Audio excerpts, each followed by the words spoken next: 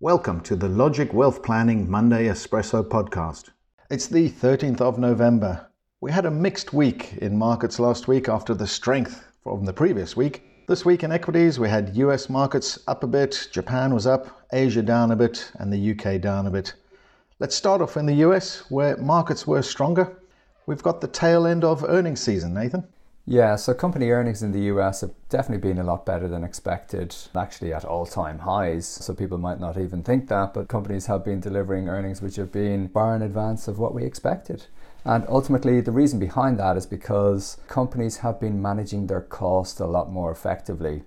And last week specifically, we had some tech companies out with their earnings which were better than expected. And that really drove the US stock market. So you've seen a real turnaround in the US stock market over the last 2 weeks, and we've seen some quite strong moves to the upside as a result. Yeah, sentiment definitely back to risk on. A couple of surveys came out last week, different surveys measuring the sentiment of investment managers, of the retail buyer, of advisors, all of those showing big improvements to the sentiment and back into risk on mode. On the UK side though, UK markets were down slightly.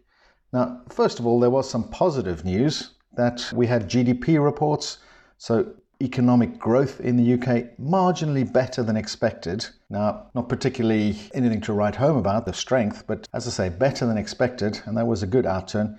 And that's driving the soft landing narrative, this narrative that we'll be able to avoid a recession.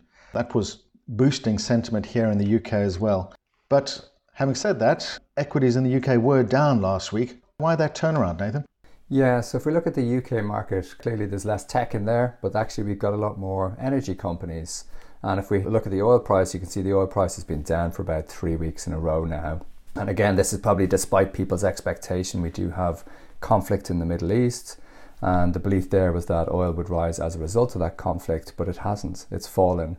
The reason it's falling is down to the fact that we're seeing less consumption coming from the US and from China. They're obviously big consumers of oil, two of the biggest economies in the world.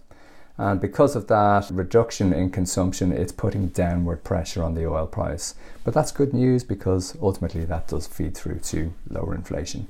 Also good news because that decline in the oil price reflects a belief that the conflict in the Middle East isn't likely to expand into a bigger, larger regional conflict.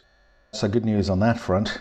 Also, though, putting a little bit of pressure on markets were some slightly mixed messages from central bankers.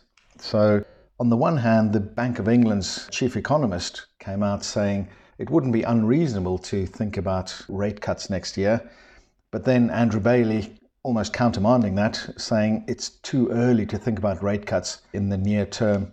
And also hawkish tone from the Fed, Jerome Powell saying that the Fed won't hesitate to tighten rates. And really the message is that the central banks need to make sure that they've got a lid on inflation completely.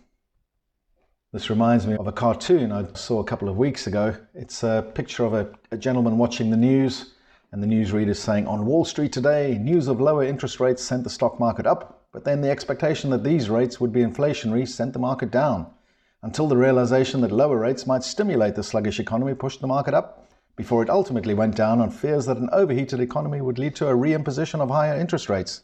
So this up and down is clearly capturing the market's attention. The point about this cartoon, though, is that it's from 1981.